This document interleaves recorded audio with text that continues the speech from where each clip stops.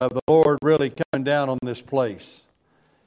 Chapter 17 of Acts, we're going to go back to the Apostle Paul. As you know, prior to Easter season, we left him in Philippi. He had just been jailed, he and Silas. They had been scourged, flogged, and thrown into jail, and they were singing hymns and praying at midnight, and the angel of the Lord released him. The Philippian jailer asked him, "What must I do to be saved?" And they said, "Believe on the Lord Jesus Christ, and you will be saved. And your house also, your household has that same opportunity." So when we leave him, Paul and Silas came out of prison. They were escorted by the city officials, and he decided to go into Lydia's house, met there with the brethren and the sisters and those who had come to know the Lord. And then the Bible says, then they left. So now we're going to pick him up in chapter 17. Turning the world right side up is the name of this message. When Paul and his companions had passed through Amphipolis and Apollonia, they came to Thessalonica, where there was a Jewish synagogue. As was his custom, Paul went into the synagogue, and on 3 Sabbath days he reasoned with them from the Scriptures, explaining and proving that the Messiah had to suffer and rise from the dead. "This Jesus I am proclaiming to you is the Messiah," he said. Some of the Jews were persuaded and joined Paul and Silas, as did a large number of God-fearing Greeks and quite a few prominent women. So let's pick it up there.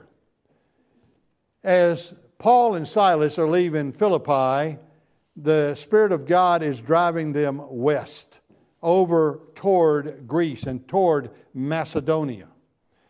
Paul and Silas left Philippi and followed the Roman road called the Egnatian Way.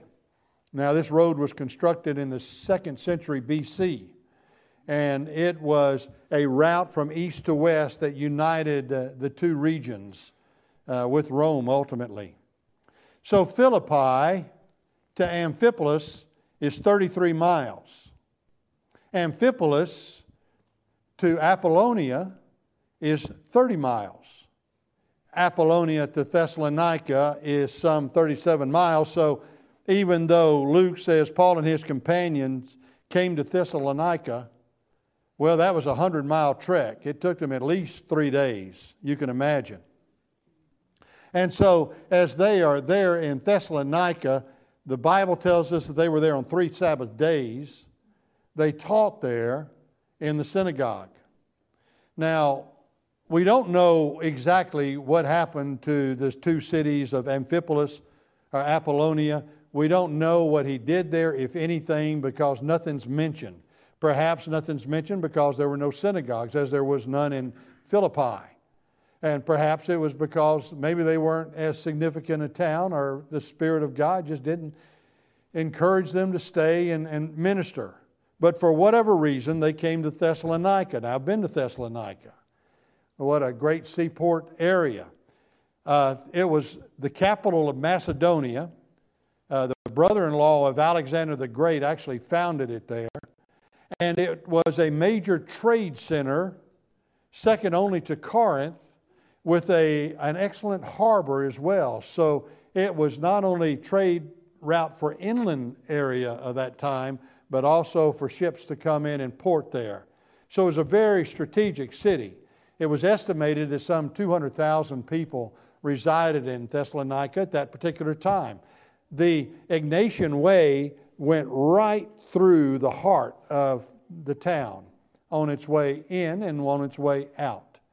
And so as they were there ministering, we know that they were there for at least 3 weeks, because Paul did what Paul always does. He went to the synagogues first.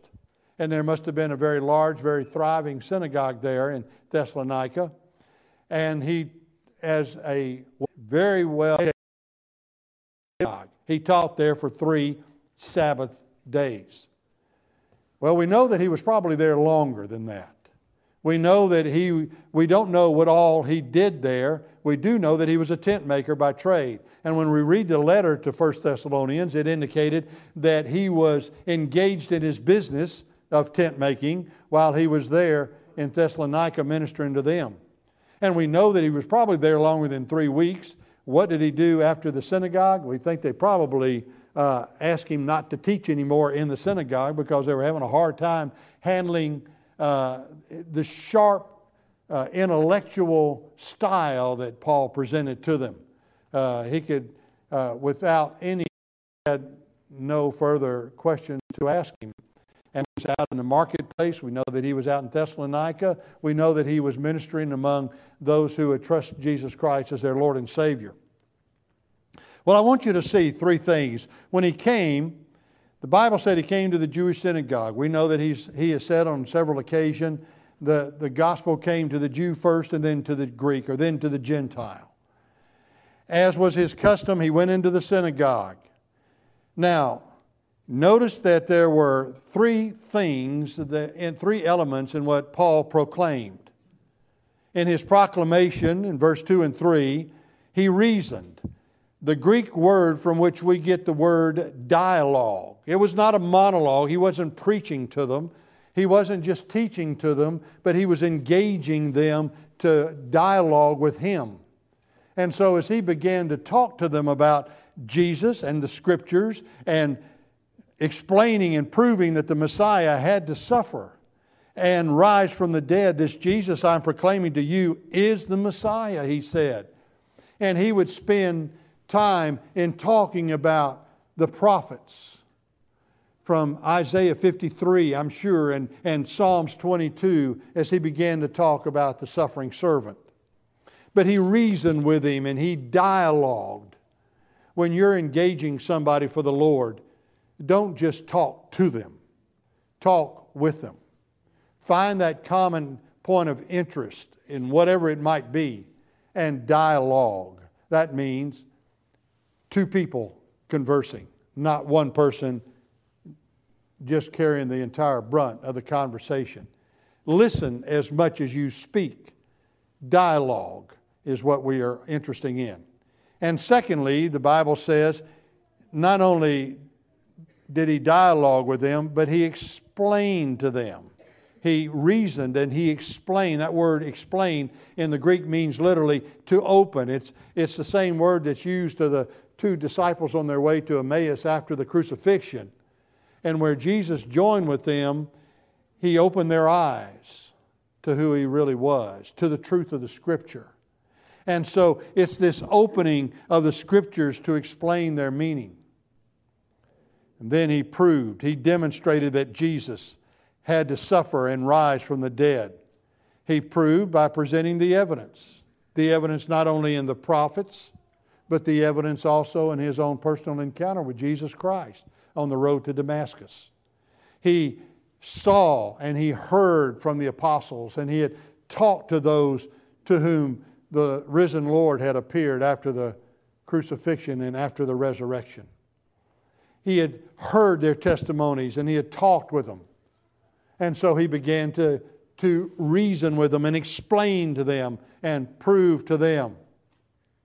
You know, I think sometimes it's an indictment on us preachers that sometimes we get so caught up in seminary words that we don't really communicate the truth effectively.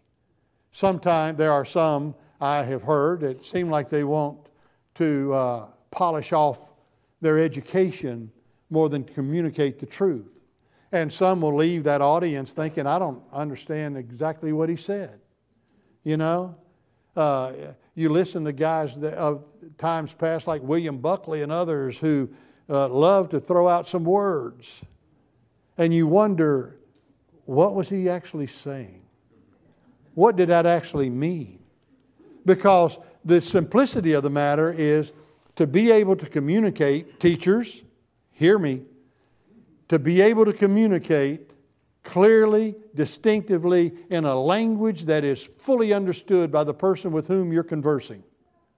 exactly what the Word of God says. That's it. I never will forget one old pastor who had well up into his 90s, had a red letter day, and they were honoring him as the pastor emeritus of the church. And everybody came, and it was his big day, and they were honoring him. And on that particular day, as he feebly walked up the steps to the platform, being assisted on either side by deacons, he took a hold of the altar as firmly as he could to steady himself. And you could have heard a pin drop. People were thinking, this is going to be profound. This is going to be something deep indeed. This is going to be something that will be an absolute red letter day. And he simply looked at the audience and said, Jesus loves me. This I know. For the Bible tells me so. Amen. And he left. And people looked at each other, expecting something profound, and indeed it was profound. But it was communicated so distinctly and so profoundly that it left an impression on the audience. And that's what Paul was doing. He had an audience. The Bible says some of the religious Jews were persuaded. Not many. The hardest people, I think, in the world to really get the point across about Jesus as the Messiah are people that are very religious, of any religion. I don't care what it is. Even Christianity.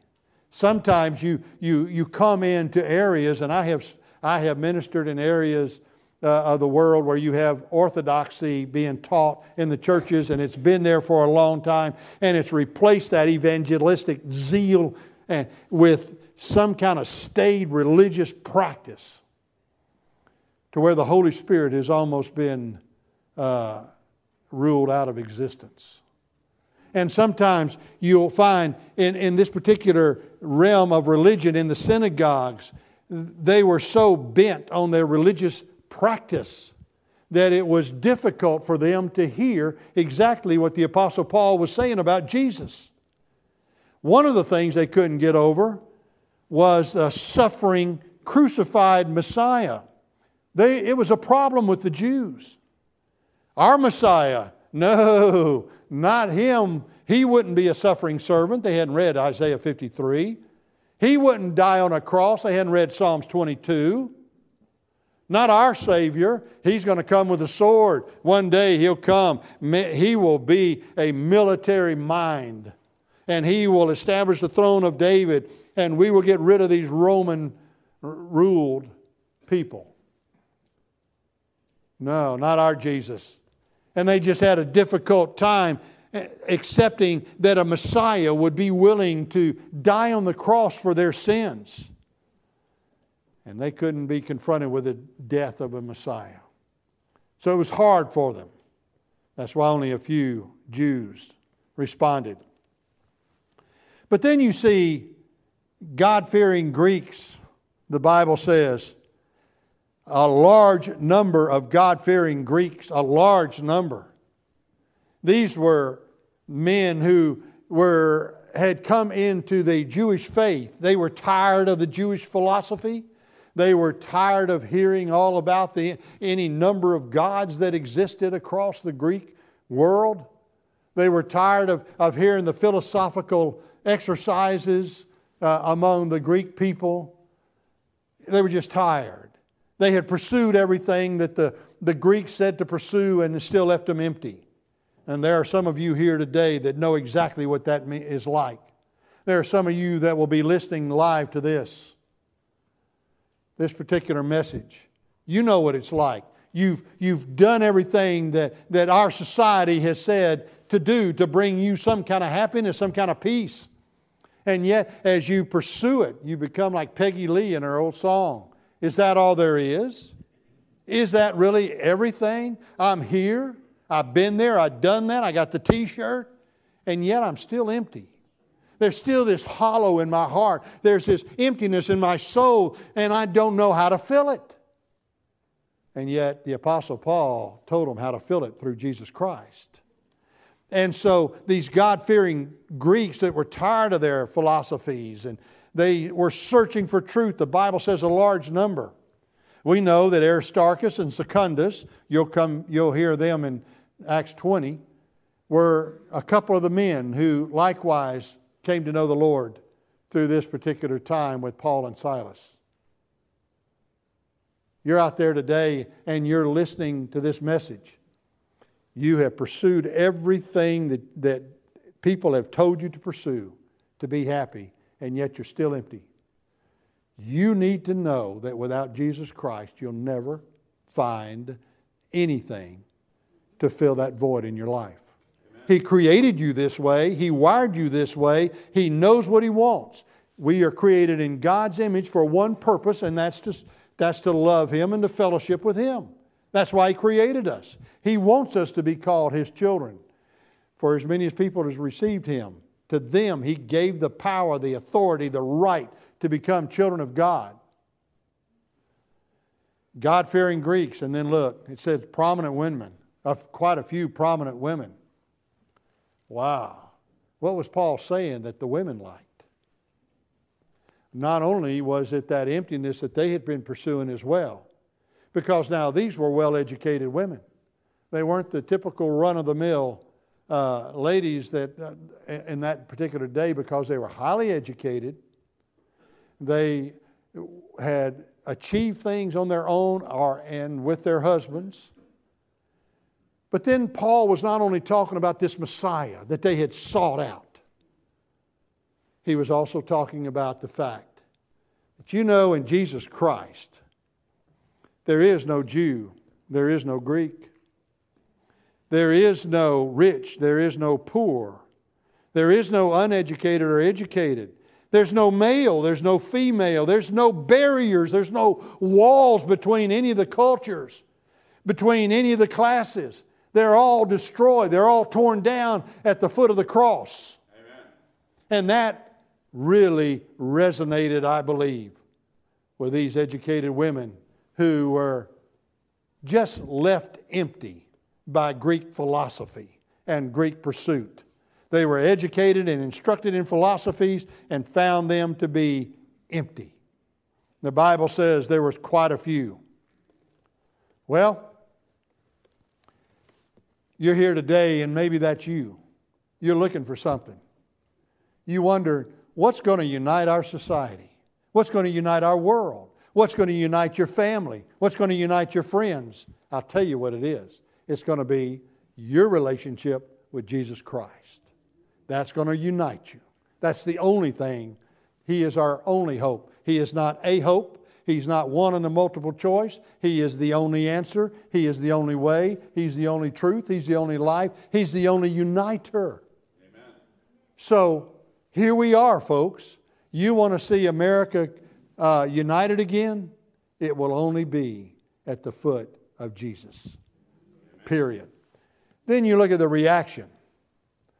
Every time you have God making inroads anywhere into your life as an individual, into your personal time, your personal attention, your personal family and friends, who is also going to try to counteract that but Satan?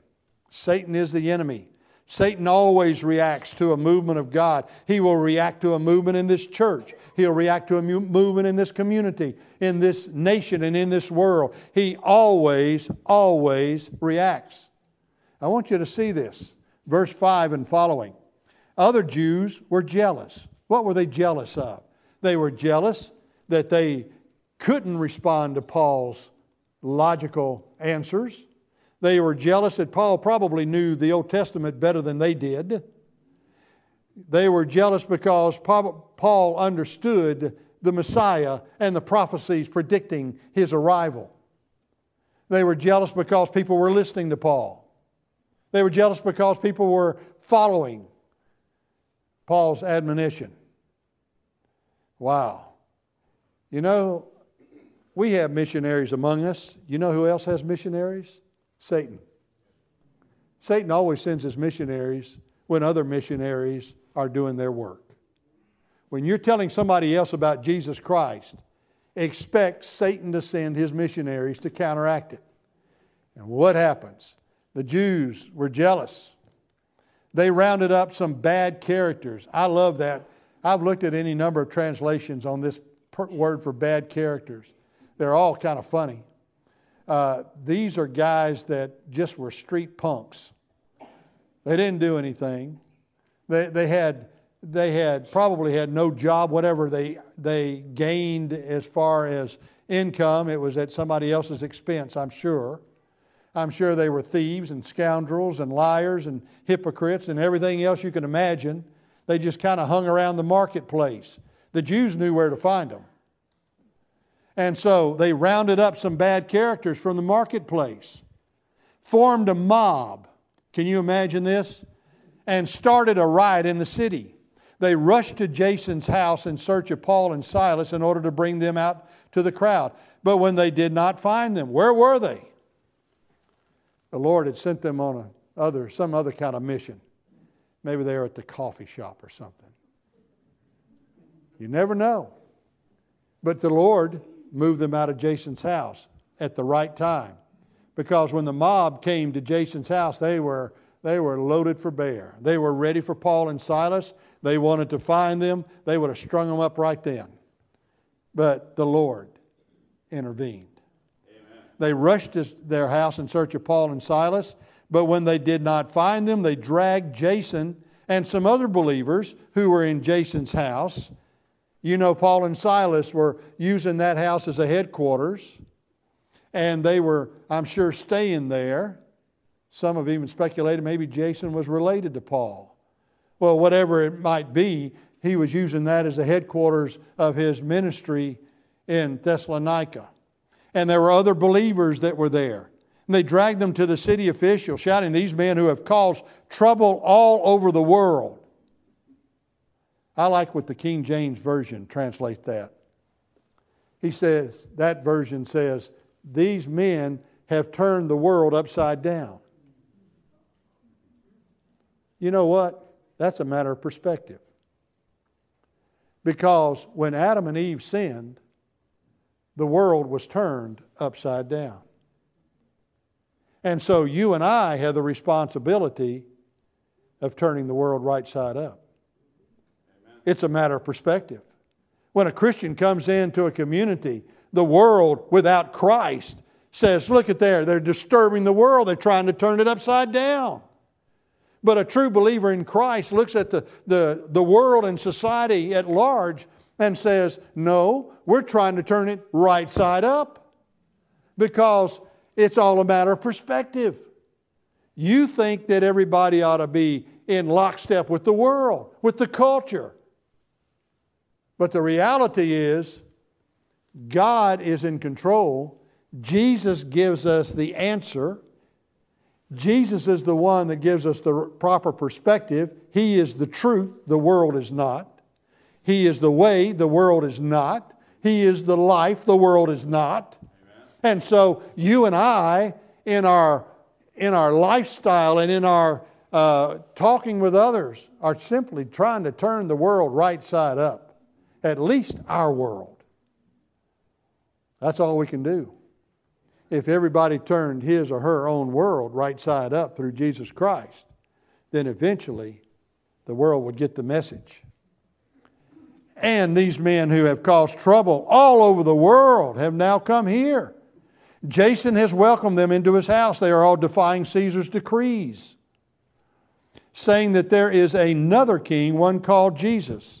Now, interestingly enough, that other king, when he says, is that a king different than Caesar. That's what that word in the Greek means.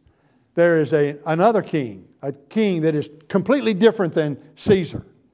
Because Jesus as king is King of Kings and Lord of Lords, and His kingdom is not of armies, it's of witnesses. His king is not of hate or vindictiveness or vengeance, it's a kingdom of love. Satan has these missionaries 2 Corinthians 11, verses 13 through 15. The Bible says, "For such people are false prophets, deceitful workers, masquerading as apostles of Christ. And no wonder, for Satan himself masquerades as an angel of light. It is not surprising then if his servants also masquerade as servants of righteousness." Wow. And so when they heard this, the city officials, the crowd and the city officials were thrown into turmoil. Then they made Jason and the others post bond and let them go. And what was that all about? Jason, being a property owner in Thessalonica, had to post bond, probably guaranteeing that Paul would not return to Thessalonica. Paul mentioned it later on in his letter.